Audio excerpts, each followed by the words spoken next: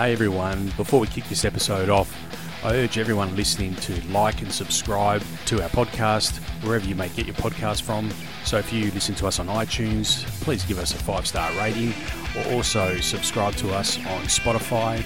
And I urge all of our listeners to head to our website, and you can get more than just our podcast from there. We have news stories all the time there. We have feature articles there. So head to tnpmedia.au. That's tnpmedia.au. All right, without further ado, we'll get stuck into the podcast.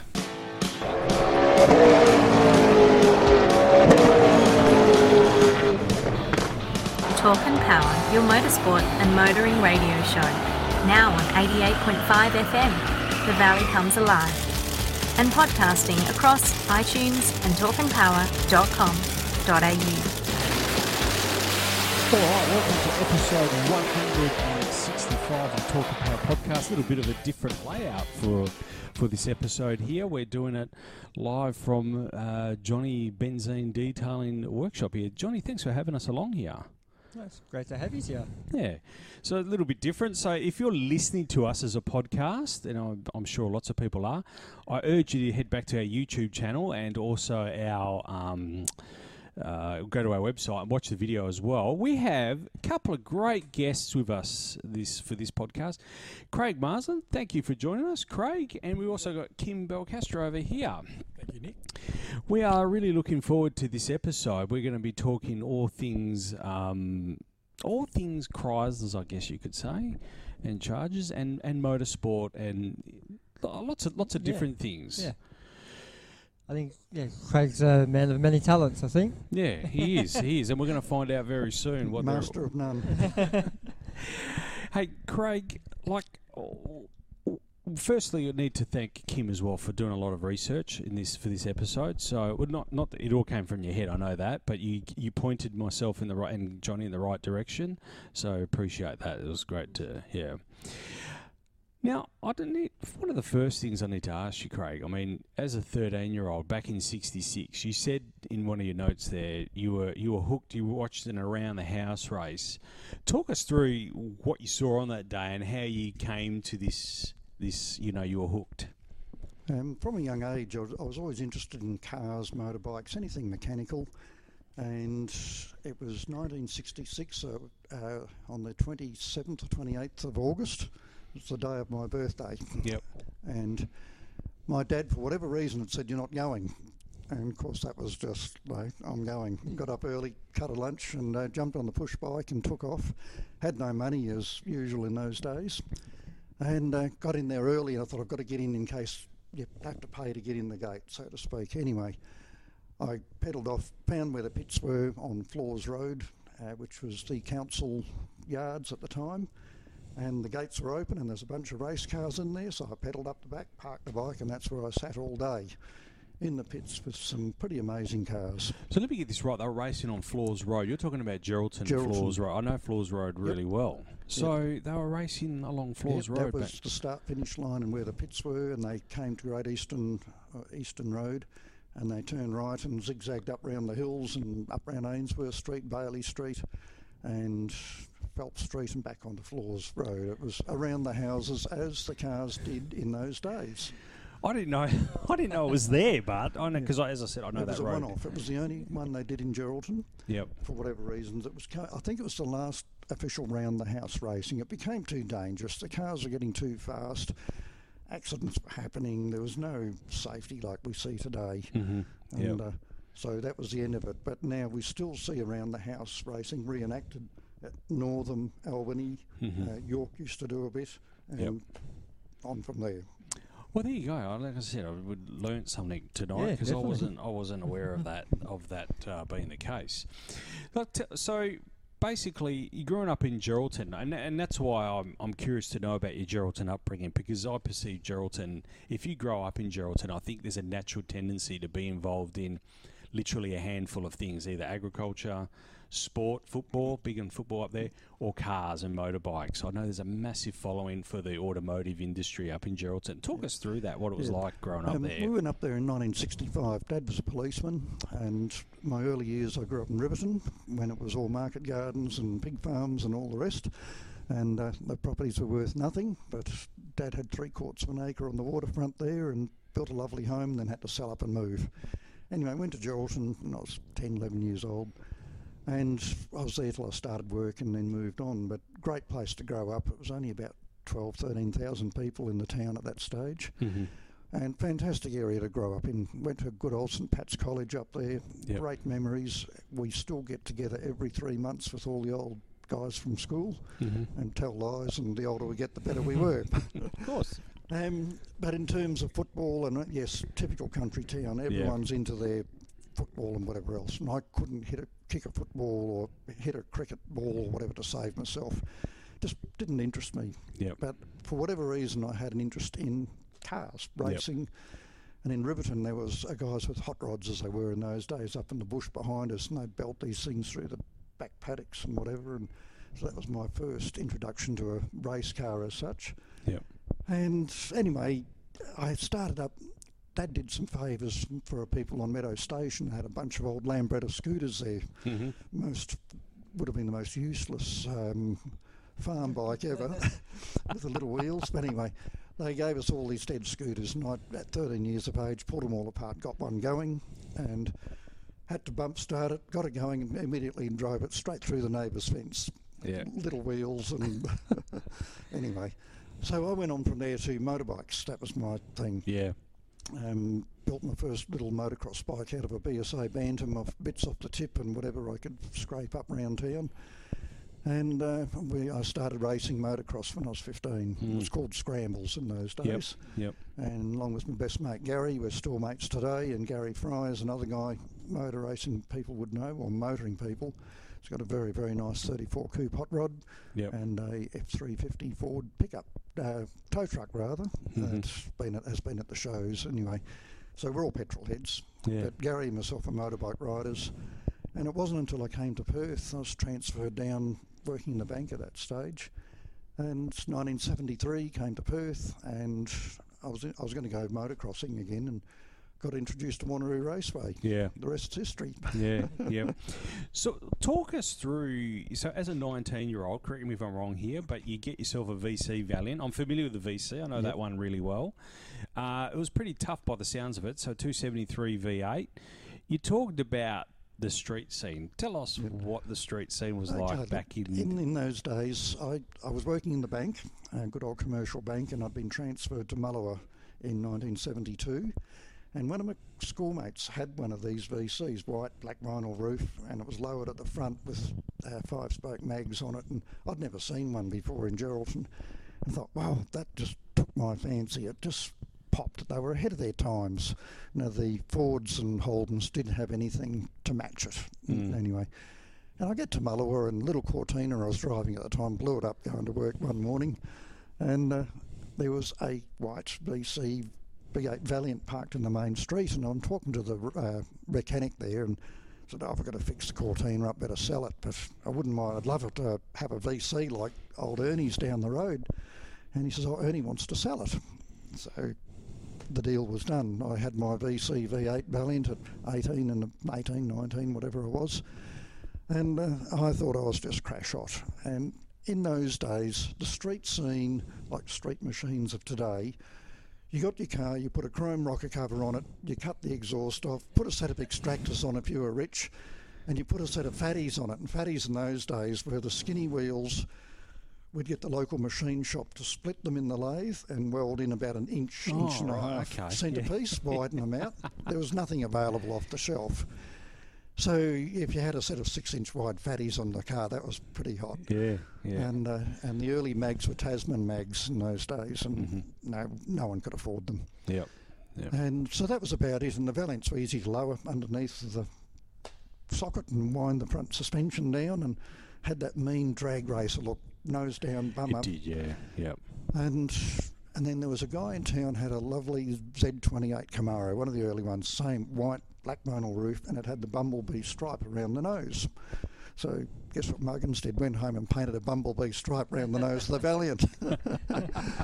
And had to cut the exhaust off and put a straight through lukey on, as we all did. Yeah. And that was it. But that was the street scene. If you were good enough, you'd put a cam in your engine and make it sound good. But I couldn't afford that. My cam in my little Cortina was to pull the choke out going down the main street and go brip, brip, brip, brip, and thought I was pretty good.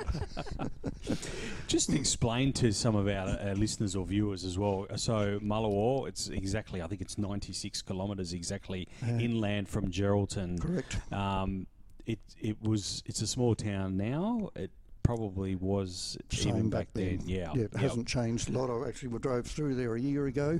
It's been tidied up a lot. It was really in the doldrums there a while back, but it's had a bit of money put into the place, and it's a bit of a tourist place. And but I had good memories of there. Yeah, great good people. wildflowers there, isn't there as well? Yep. Like, so go.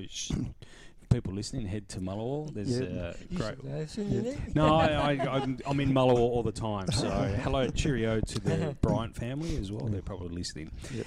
So so that was basically. So we're talking you're a 19-year-old with this VC Valiant. Yep. So by the time 1975 rolls around, you've got yourself an XL Charger, VH, as Kim has corrected in my notes. You go to a streetcar event. So Wanneroo, I believe it's the first time they've run a streetcar fixture at Wanneroo Raceway. Yes, by that time I was already helping out on the crash crew up there and got involved with the Advanced Driver Training School, which I still do a little bit today. They're short of an instructor occasionally. I'll go up and give them a hand.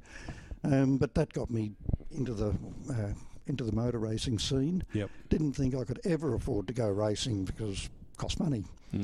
Anyway, the committee at the time came up with this idea of have streetcar racing. Virtually run what you brung. You had to be licensed for the road, you had to drive it to the track, and it was aimed at the young guys with the hotties around town to come and have a go. So I couldn't help myself. I had the Charger, and the old Paceway Chrysler Charger had been taken off the racetrack, put on the road, and the chap who owned it was a car dealer, old Bill Housego, and he still had the roll cage and the seat belts and the fire extinguisher. So we did a deal. I got that bolted into my road-going everyday car, and I was in the first streetcar event ever up there. Yeah, okay. And I think I'd qualified about 5th on the grid, and there were lots of little 4-cylinders and a variety of all sorts. Anyway, off we go on the first lap of the race, took off, and of course being a big 6-cylinder, it was only a standard car, but they got a bit of grunt. Came round the back straight, and I blew everyone off down the straight. But when I got to the first corner, I found out that standard Valiant brakes and radial tyres and a not-so-competent driver didn't mix. I had the biggest lose in front of the field. Oh, yeah, okay. Yeah, spun out, never touched anyone, thank goodness. Yeah. But the pride was damaged. Yeah, that would have been right in front of McCracken House then. Yes, right on that corner. Yeah, did a big lose, spun off onto the infield, and the pride and ego had to go and bury them. And that was the beginning. But wasn't that the whole purpose of the class, I guess, in many ways, for people like yourself to learn the craft of racing? Exactly, to just have a taste. Yeah. And of course I had a taste, and I never looked back. I ran that. Sorry, did you have to put the roll cage in the car to race? Yes. You had to put a roll cage. Yeah, you had to have a car. The minimum requirement was a half roll cage, a proper harness, which was only a 3.1 in those days, shoulder straps and a lap belt, and a fire extinguisher. And I did practice on the Saturday, and everyone's making noise, and my car's still got a standard exhaust system on it. And I thought, oh, this is not a race car. They have to look good, they have to sound good, and it didn't sound any good. So I was living in Maylands at the time, and so out there, jacked it up, got the hacksaw out, cut the muffler off, went to the BP garage around the corner, had a rummage through his scrap bin, found a piece of pipe to poke out the side, and drove it from Maylands to Wanneroo on the road with no muffler and the numbers on it. And no, we weren't allowed to have numbers on our cars on the street, so we had to put a big cross through them. Okay. It's just stupid things. So anyway, and I did that for 3 meetings, and the bug bit, and I built a proper car. Well, that leads us to my next question. So tell me, because then you built your next car, but what was the allure? You've stepped it up into Sports Sedan. Yep. What was the allure? The Sports Sedans in those days were pretty good, and most of them were built by backyarders, and it was virtually open slather on the rules. Yep. There were minimum requirements. They had capacity sizes, wheel sizes. The body, you had to have the original steel shell. The hanging panels, your bonnet, your mudguards, etc. You could do in fiberglass, aluminium, whatever you could afford. But you could gut them, put big wheels on them, put a hot motor in, go and have fun. Yep. So that's what we did. Was it 6 litre maximum back then as well? It was 6 litres if the car came with a 6 litre engine in the first place, like a 351 Falcon. Mm-hmm. The 350 Chev-powered cars, yep. and the Chryslers had the 340. So, but you had to run them. You could put a V8 into any car, but you were limited to 5 litres if it was not a standard type item. Yeah, okay. Yep. We'll get back to Sports Sedan because I really want to talk about Sports Sedan a bit later. I want to know what your thoughts are there because to me, it's always interested me. So you campaigned the VC in Sports Sedan to start with? Yep. Yeah. So how did that go? Slowly. Yeah. Look, it was a good-looking motor car. Did it all myself. Built it in my grandmother's driveway out at Scarborough in an open drive. And then I had a 6-pack motor for it, which I bought in pieces, and it was one that came out of the Housego Paceway car, but it had been, I think it blew up or whatever, but anyway, it was all complete but in pieces. So I had that, didn't know how to put it together, so got put onto Terry LeMay, who was doing Ian Diffen's cars, and so he built the engine. I built all the bodywork, did everything myself with the help of friends doing fiberglassing, Ken Jones, who was still in the club to this day, and Greg Migro showed me how to paint, and he did the first paint job. And I don't know, it's just bunches of mates on the weekend all jumping in and having a go, and put a big set of nice wheels on it, nice hot wires, which were the in thing at the time. Wished I still had them today. And just had this 6-pack in it, 4-speed box. Nothing special. The diff was what we called a CIG locker, the good old welding rods. Weld up. The only fancy diffs in were Detroit lockers, and they were just out of the budget. Yeah, okay. Yep. So, but yeah, look, for what it was, it went real good. Sort of handled all right, but I was learning, and it was okay. Yeah.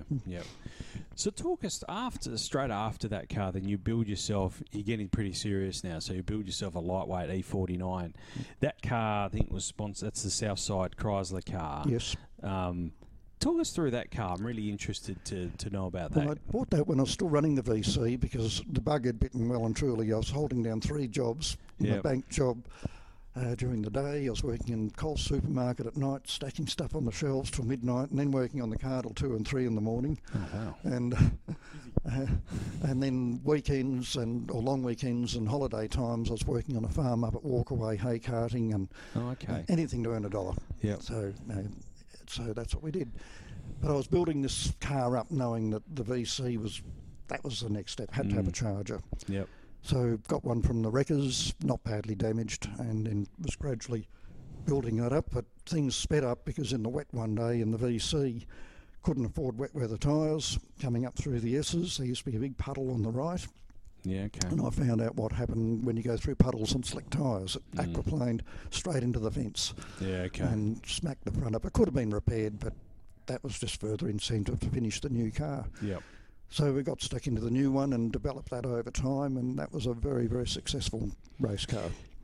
Correct me if I'm wrong, that some people refer to that as a Southside Rebel, is that right? Yes, that's correct. Yep. Okay, so it was done up, I seen you sent through some photos, it was very similar to the Dukes of Hazzard car. That was it. Yeah, okay. It came back, I painted it black, yellow and red when I first did it in 79, and then the Southside Rebel thing came up. Ian Diffen's advertising man at the time was Ron Bairstow, and he was his right-hand man.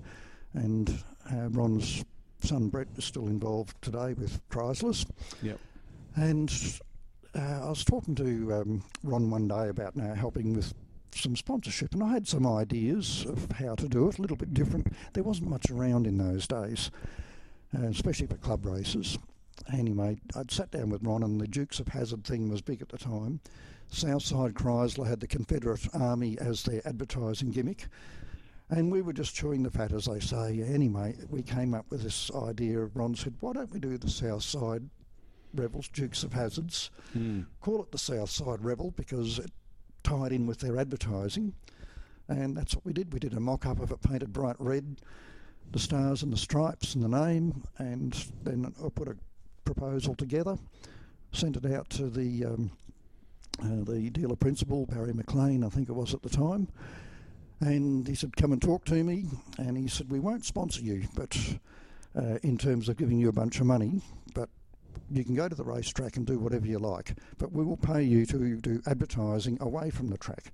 We want the car out here from a Thursday to Saturday every week, out to put out the front, and once a month we want you to do a major shopping centre display, which I'd proposed anyway, because we'd been doing a lot with the Sporting Car Club to promote the racing.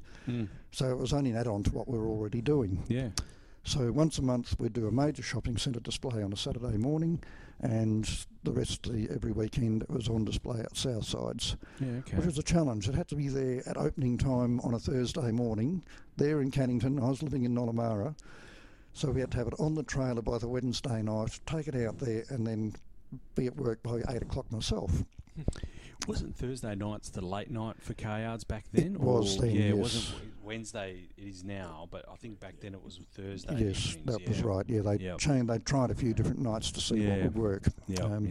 So that was the deal, and then we'd close at 1 o'clock on the Saturday, as they still do now, and then you'd take it home. Now, if the car was all good in one piece and behaving itself, which they never do, it was easy. You could drive it on and off the trailer, but a few times it went out there with no engine in it, so we'd have to push it on. And I was sharing a house with Greg Migro of Speedway fame, and so Greg and the boys, we pushed this rotten thing onto the trailer, and with no motors in them, they're heavy. And then we'd push it into the yard, and the mechanics out at Southside must have hated me having to push this thing in and out of their showroom overnight. But I said to Barry after a while, now, how's it going? Now, is it working for you? He said, come with me. It was a Saturday morning, and I had to be there on a Thursday night and Saturday morning with my Stars and Stripes shirt on and talk to people. So anyway, and one Saturday we're out the front, Barry said, come with me. And in those days, Albany Highway there was a main road, and there's lots of traffic up and down.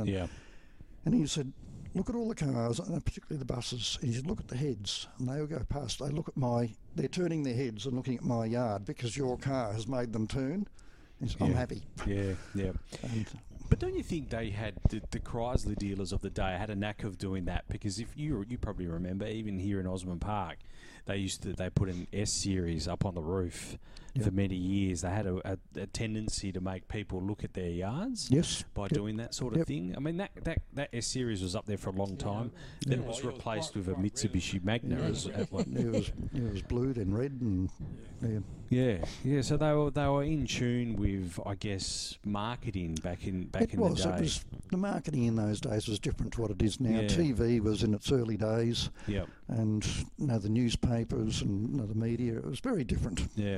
But I guess it coincided also with the TV show was in its infancy as well. Dukes of Hazzard in 80, I think it was done in 1980 or commenced in 79. The Southside Rebel was 1980. And so we put that idea together at the end of 79, so it must have been around that time. The show would have been in its early infancy back then, so I can see its popularity as well, because, Friday night everyone watched Dukes. Well, I did. I know I watched Dukes of Hazzard, I used to watch it as well. I can see how that worked. So by this stage, I guess you're fitting some serious aero to the car, because the cars you're allowed a lot more flexibility with aero in the sports sedan.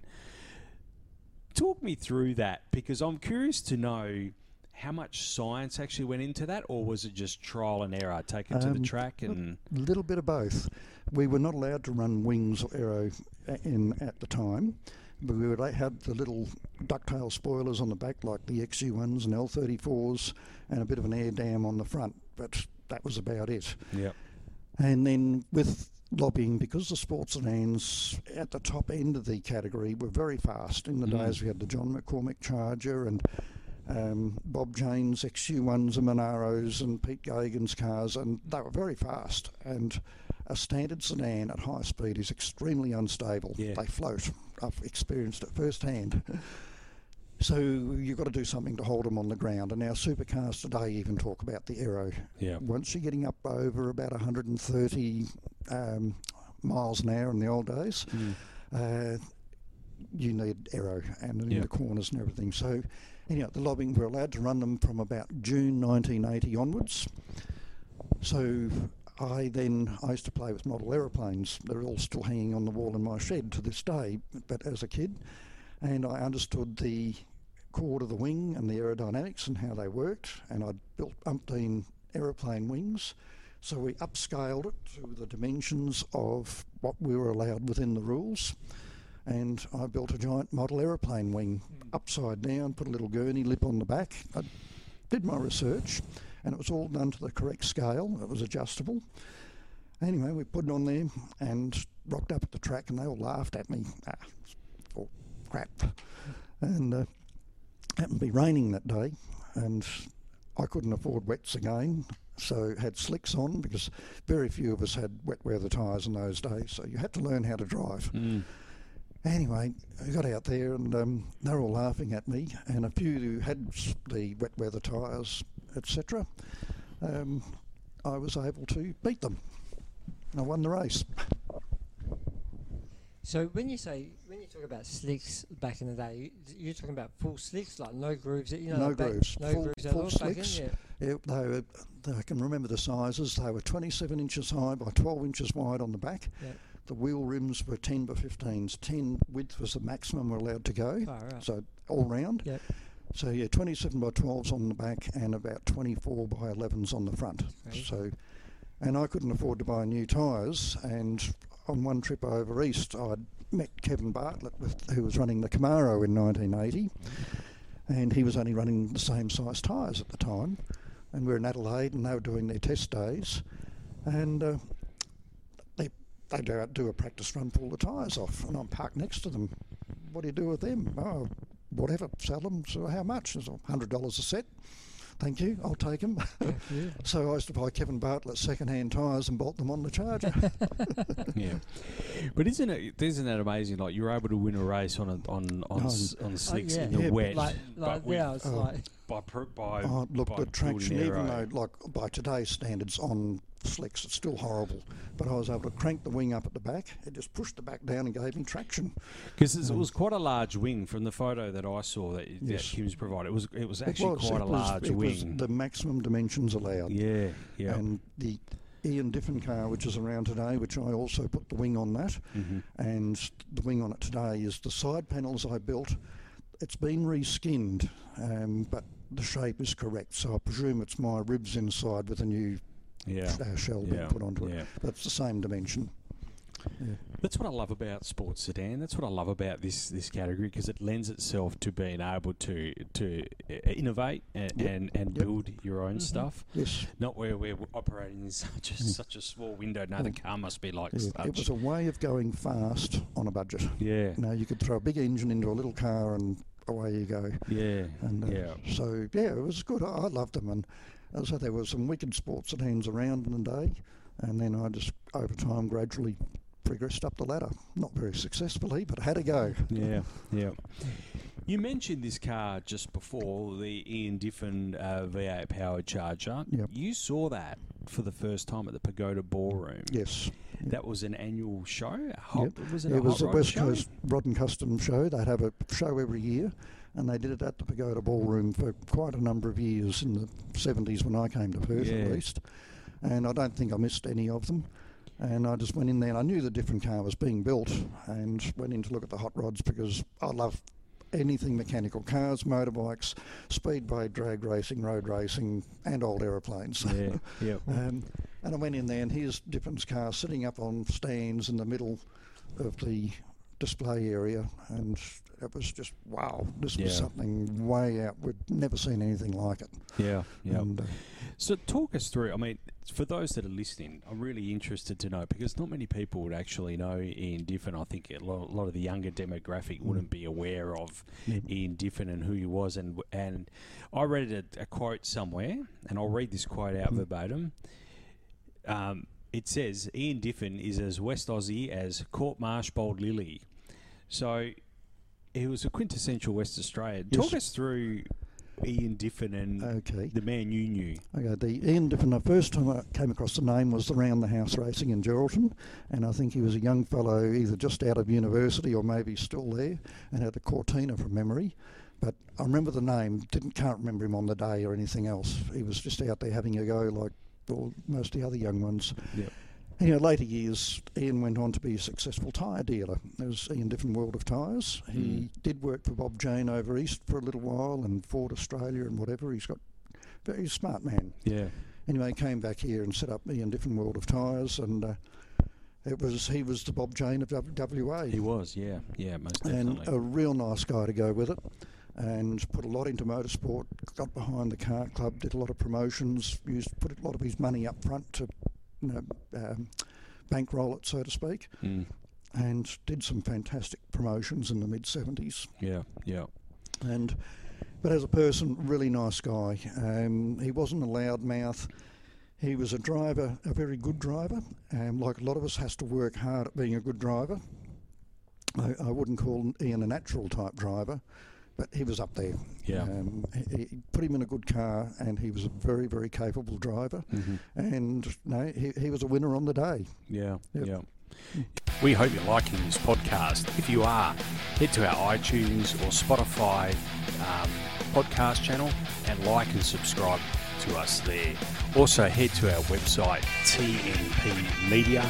You can get all of our episodes, every single one we've ever recorded, from our website there as well. There's also a heap of YouTube content, so head to our YouTube channel and subscribe to us there. That's Talk and Power. Wherever you get us, make sure you like and subscribe us there. We can really do with the subs. Thanks, everyone. Now back to the second half of the podcast. You end up buying that car, but before we get to that, I know Kim told me before, but I read it as well, that car, the Ian Diffen car, was originally owned by Doug James. So we have a lot of drag racing fans that listen to our podcast. A lot of people would know Doug James and his son Al James. They were campaigning the Ram Charger at the drags. Yep. I did not know that he owned this vehicle to start with, prior to Ian Diffen. Yeah. Talk us through that, because that's quite a all lineage. I know is I think it was a car in his yard, and for whatever reason they were looking for a six-pack Charger. Yep. They wanted to go racing, and I guess the word was put out, and he had one, so Ian bought it. I think I don't know how old it was, might have been a year old or something like that. I think from memory, he might have actually only owned it for 6 to 9 months. Yeah. Before it went back to Paceways. Yes. And then from Paceways basically pass that on to Ian, I'm not sure. Yeah, there was a link there between the two. I can't remember which one came first, but they were both involved, and now the car was relatively new, and they bought it, and he ran it in 1973. The touring car rules changed, and I think Ian wanted to get into that, and the Chargers had gone really well in 72.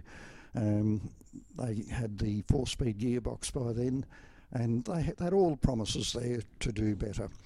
But unfortunately the supercar blow up of the time, with the media and everything, squashed a lot of it. Chrysler pulled the pin, and there was no more development went into them, which is a shame, as they achieved more in 2 years than what the other ones had done in 10 years.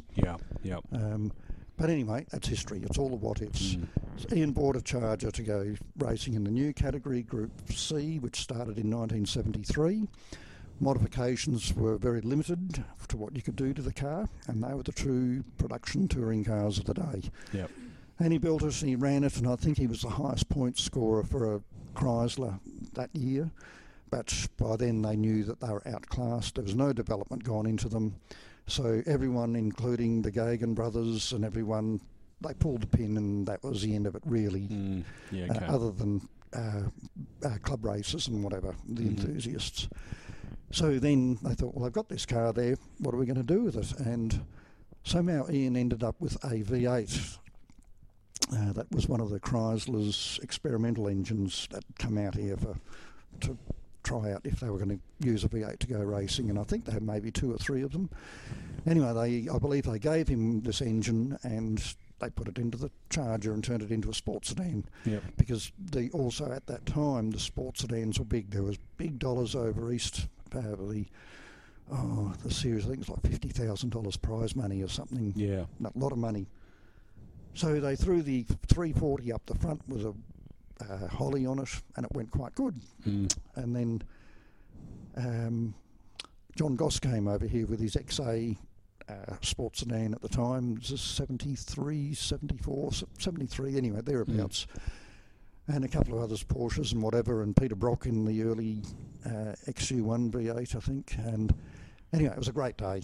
They all had a good old carve up amongst themselves, and this car was showing good potential. Yep. So they got enthused then and put quad Webbers on it and moved the engine back, I think, a little bit. Took it to the next level again, and it went a bit better. And then cars like the McCormicks Charger appeared, very radical, and well, this was the way forward. Yeah. So then Ian obviously spoke to Terry LeMay, who was his mechanic all the way through, and Jamie Gard, who was another engineer locally, had built Formula 5000s, big sports cars, competent engineer. Phil Bartz, who started off as an apprentice at Paceways, was involved in mechanicking for race cars, and John Haggerty to a lesser extent, and they put their heads together and came up with this radical machine, which was really built to beat the McCormick car. One of the key things there is that the McCormick car, I believe, had a mid-mounted engine. Yes. So yep. Under the rules, did the same. you were allowed to move the engine back to the midway point in the car. So the back of the block was not allowed to go past the centre line. And aimed at getting the weight distribution, 50-50 or whatever they thought was the in thing at the time. Yeah. The gearbox had to remain up front.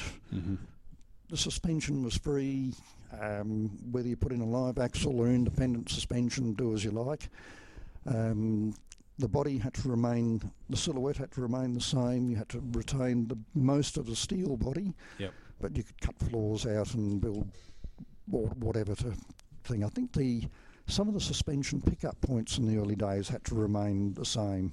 As if you look at the Diffen car today, where the front pickup points are on that, it's roughly where the top wishbones would have been. So you end up racing. You end up. How did you end up with with this particular car?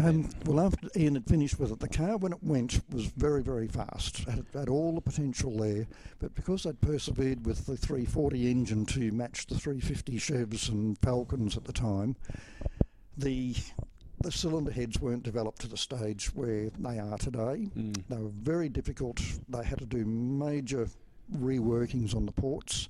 Lots of welding and all sorts of things were done to them, and they were fragile. It was very hard to keep head gaskets in them, and when it went, it was very fast. It had just under 500 horsepower at the flywheel in the day, which was as good as it got.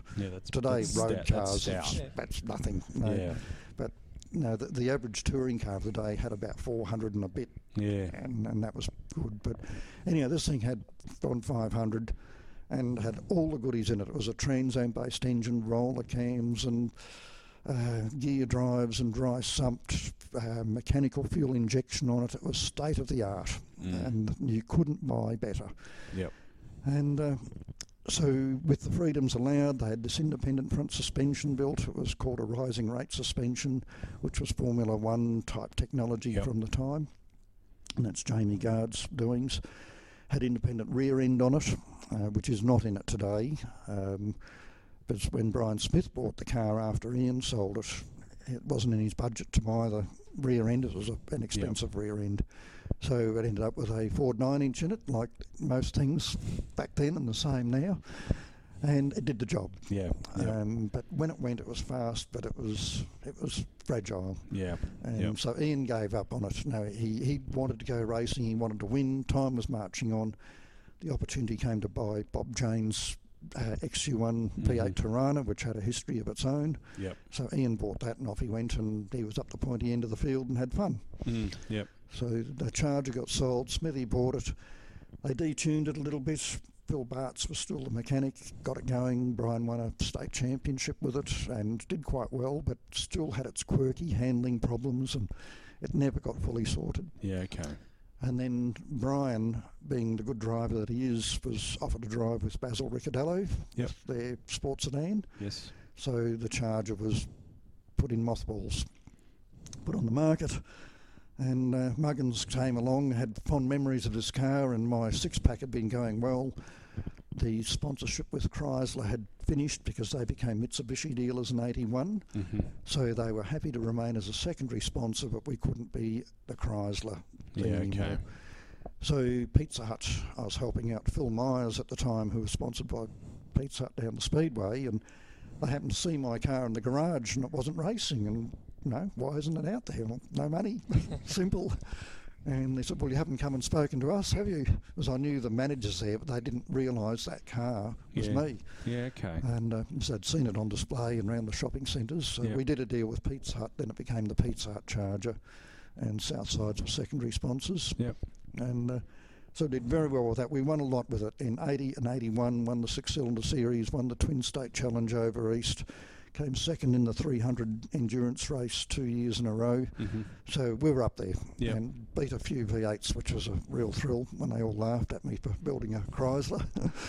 and then I had to have the different car.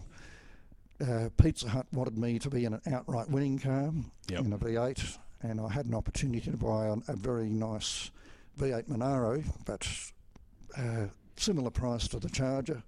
But had to have the Charger, didn't I? I just couldn't help myself. Anyway, I got it. I should never have bought it because I never had the wallet to match it. But I tried. I just had to have a go. Yeah. And I did. I had a go, and I matched its best times. Had a huge crash in it at the National Championships. And of all people I crashed into was Brian Smith, the previous owner. Oh, okay. It was the first lap of the race. We're over the back of the hill in Cobb Corner. Yep. And Alan Jones was over, just finished with his World Championships, was driving the Porsche Sports Sedan for Hamilton, and he was here that meeting. And first lap, we're all nose to tail over the back of the hill. Smithy is in Basil Ricciardello's very first V8 Alpha. Yeah, the first one, yeah. And anyway, he was 2 cars in front of me, and I'm presuming someone tagged him because Brian just wasn't the sort of a driver to spin out. So I presume he got tagged in the middle of the corner, spun out. The car that would have hit him would have turned left. I was behind him, and here's Smithy facing me head on in the middle of the corner, and we're foot flat through the corners. So I hit him head on. Oh, and, wow. Spun him around, and there's about 5 cars involved. And I thought I'd killed him. And it was very nasty. Yep. And pushed the front of the headlights of the Charger back to the windscreen just about. Wow. It was just only a framework to hold the front end in. And anyway, it was all good. Everyone was okay. No one was hurt. We all got out. The cars were a mess.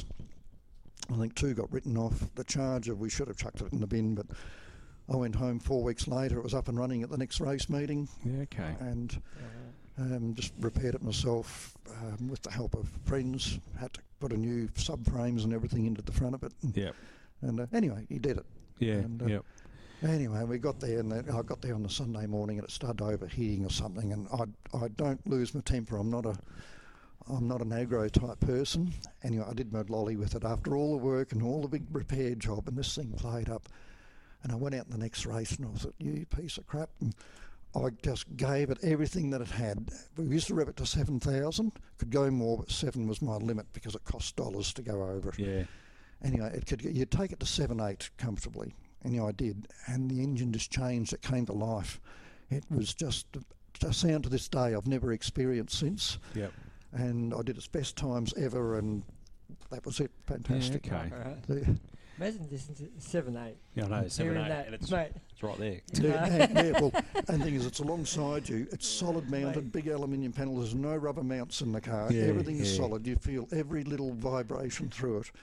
And when with the roller cam and all that mechanical noise, and no mufflers in those days, 2 4-inch, 3-inch drain pipes out each side, it was a beast. It was angry motor car. What about heat? Oh, hey, it was hot. Yeah. Didn't care. Yeah, okay. You just ignored it. And we only did sprint racing. There were no real long distance races. Yep.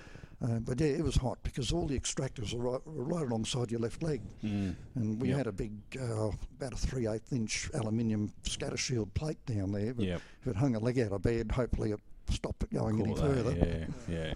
Same thing. Gisberger might not like that. No, he wouldn't like doesn't that like at the all. heat in the No. car. No.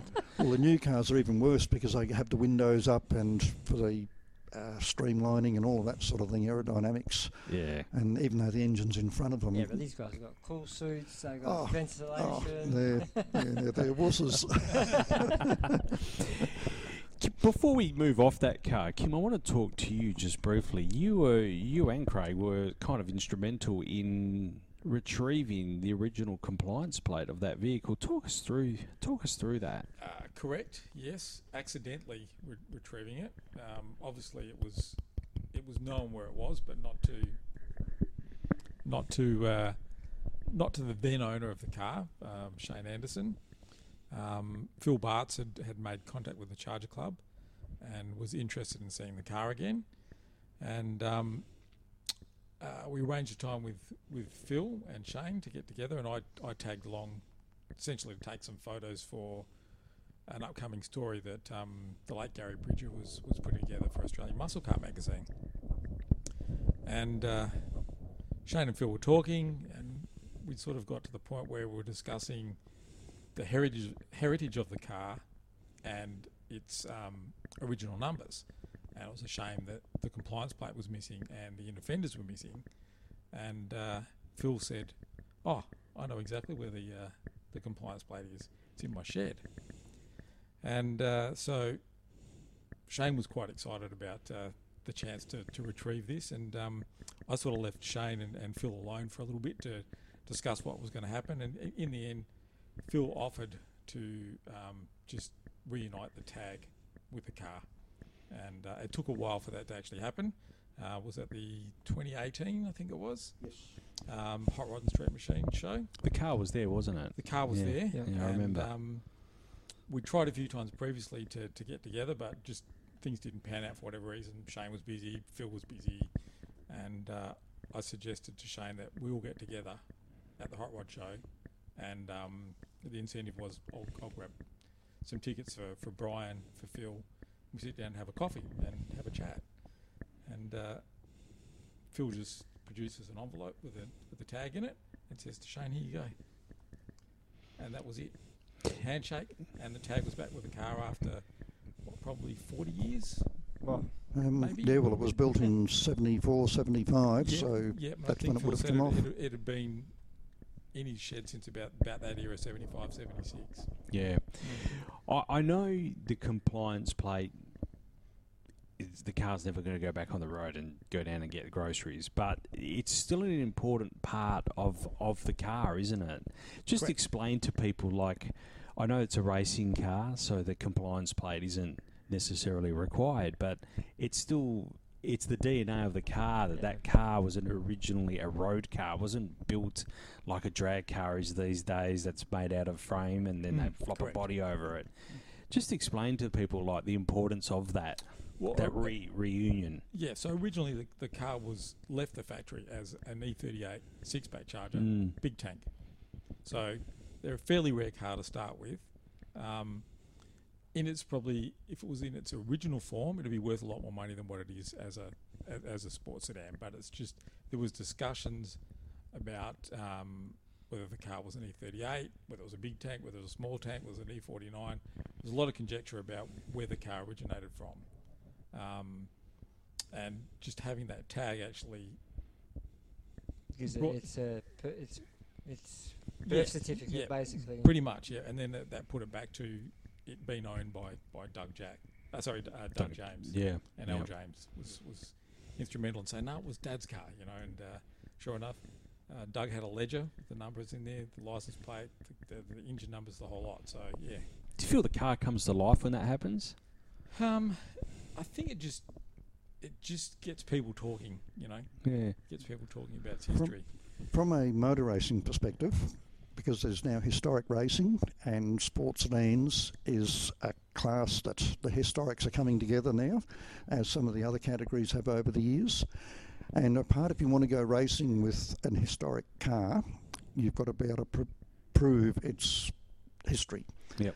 And whether it's chassis numbers, build plates, whatever, it's an open wheel or whatever it is, because there are unscrupulous people out there today who like to pass something off as being an original and it's not.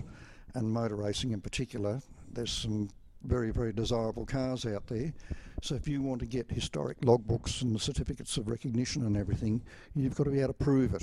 And part of it, that would be a part of having that original build plate from the factory, and they can tie it in with the CAMS Motorsport Australia records going back in the day and all the rest of it, and that's a link, even though that car's well known and no one's going to be silly enough to go and build a duplicate one. Yep. But the rule applies for everybody. So, as you say, it's a birth certificate. Yeah, No. yeah. So, yeah. We'll talk about that process shortly, because I know you've gone through that with the car that you've built, but we'll talk about that in a minute. I just want to touch on one more famous car, and this is the one that really interests me as well, the John McCormick Ansett car. So you were really privileged enough, or worked hard enough to actually drive both probably most famous sports sedan Chargers in the field back in the day. So one was the Diffen one and one was the Ansett car. Talk us through, I know they're two different cars, but were there any similarities between the two, or were they complete different beasts? They're both very similar. Mid-engine. When I had the Charger, I bought it to get the mechanicals out of it, the McCormick car. Yep. Because this was a few years after the Diffen car, and I had to sort of recoup the bank balance. And anyway, I was building a new sports sedan. It was going to be an XJS Jaguar, and I needed running gear. And like a lot of those cars that were built, we chopped up old Formula 5000s and whatever you could get your hands on, because no one wanted them back then. Just get whatever you could.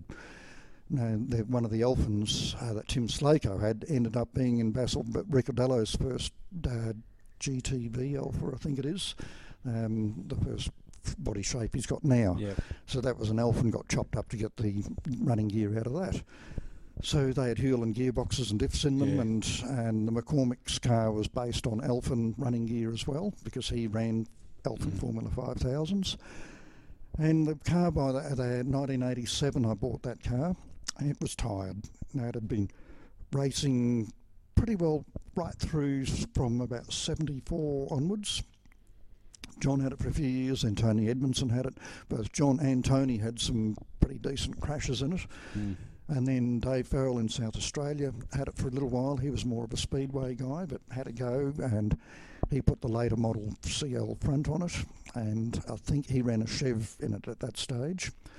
And then when he'd finished with it, Peter Finch, who was another well-known driver of the day, bought it, and he put a Holden motor back into it, because McCormick had a Repco Formula 5000 Holden engine in it. So 5 litres because of the rules.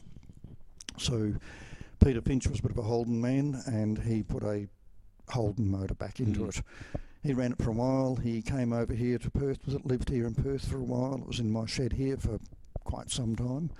And Dick Ward, who was another well-known sports sedan racer and motorsport person in WA, organised a group of cars to go to Malaysia every year to go racing. So they'd take a dozen cars up there in containers, and Finch took the Charger up there and did quite well, but again, the monsoonal rains had lots of wet weather, and he tipped it on its side, I think, at one stage. I don't think it went right over, but had another whack. And by the time he came back, he'd sort of finished with it, and it was an old car. It was worn out, and there was no motor in it.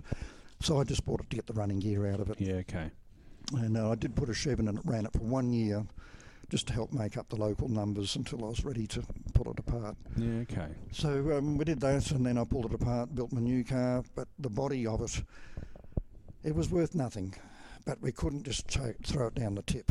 And Don Behetz, who's another Charger person and historic type person, we were mates, and I sold it to him for the grand sum of $1,000 for the shell. He just wanted it to have it as an ornament. He was going to paint it up as it used to look and put it in the corner of his workshop. And but we saved everything I never used in the new car, every last bracket, nut and bolt. We put it in a big wooden box, and even for some time afterwards I'd find another part. Don got another bit, and for 25 plus years Don just kept it. Wow. And then my the Jaguar I built with all the running gear in it, I then hit on hard times when Mr. Keating gave us the recession that we had to have all those years ago. Had a young family, so the race cars had to go. You know, you've got to sell stuff to survive. So it went off over Easter auction and disappeared. And then years later, Mark Trenoweth, who owns John McCormicks' Jaguar Sports Sedan, the one he built to follow on from the Charger, he's owned that forever, still owns it today.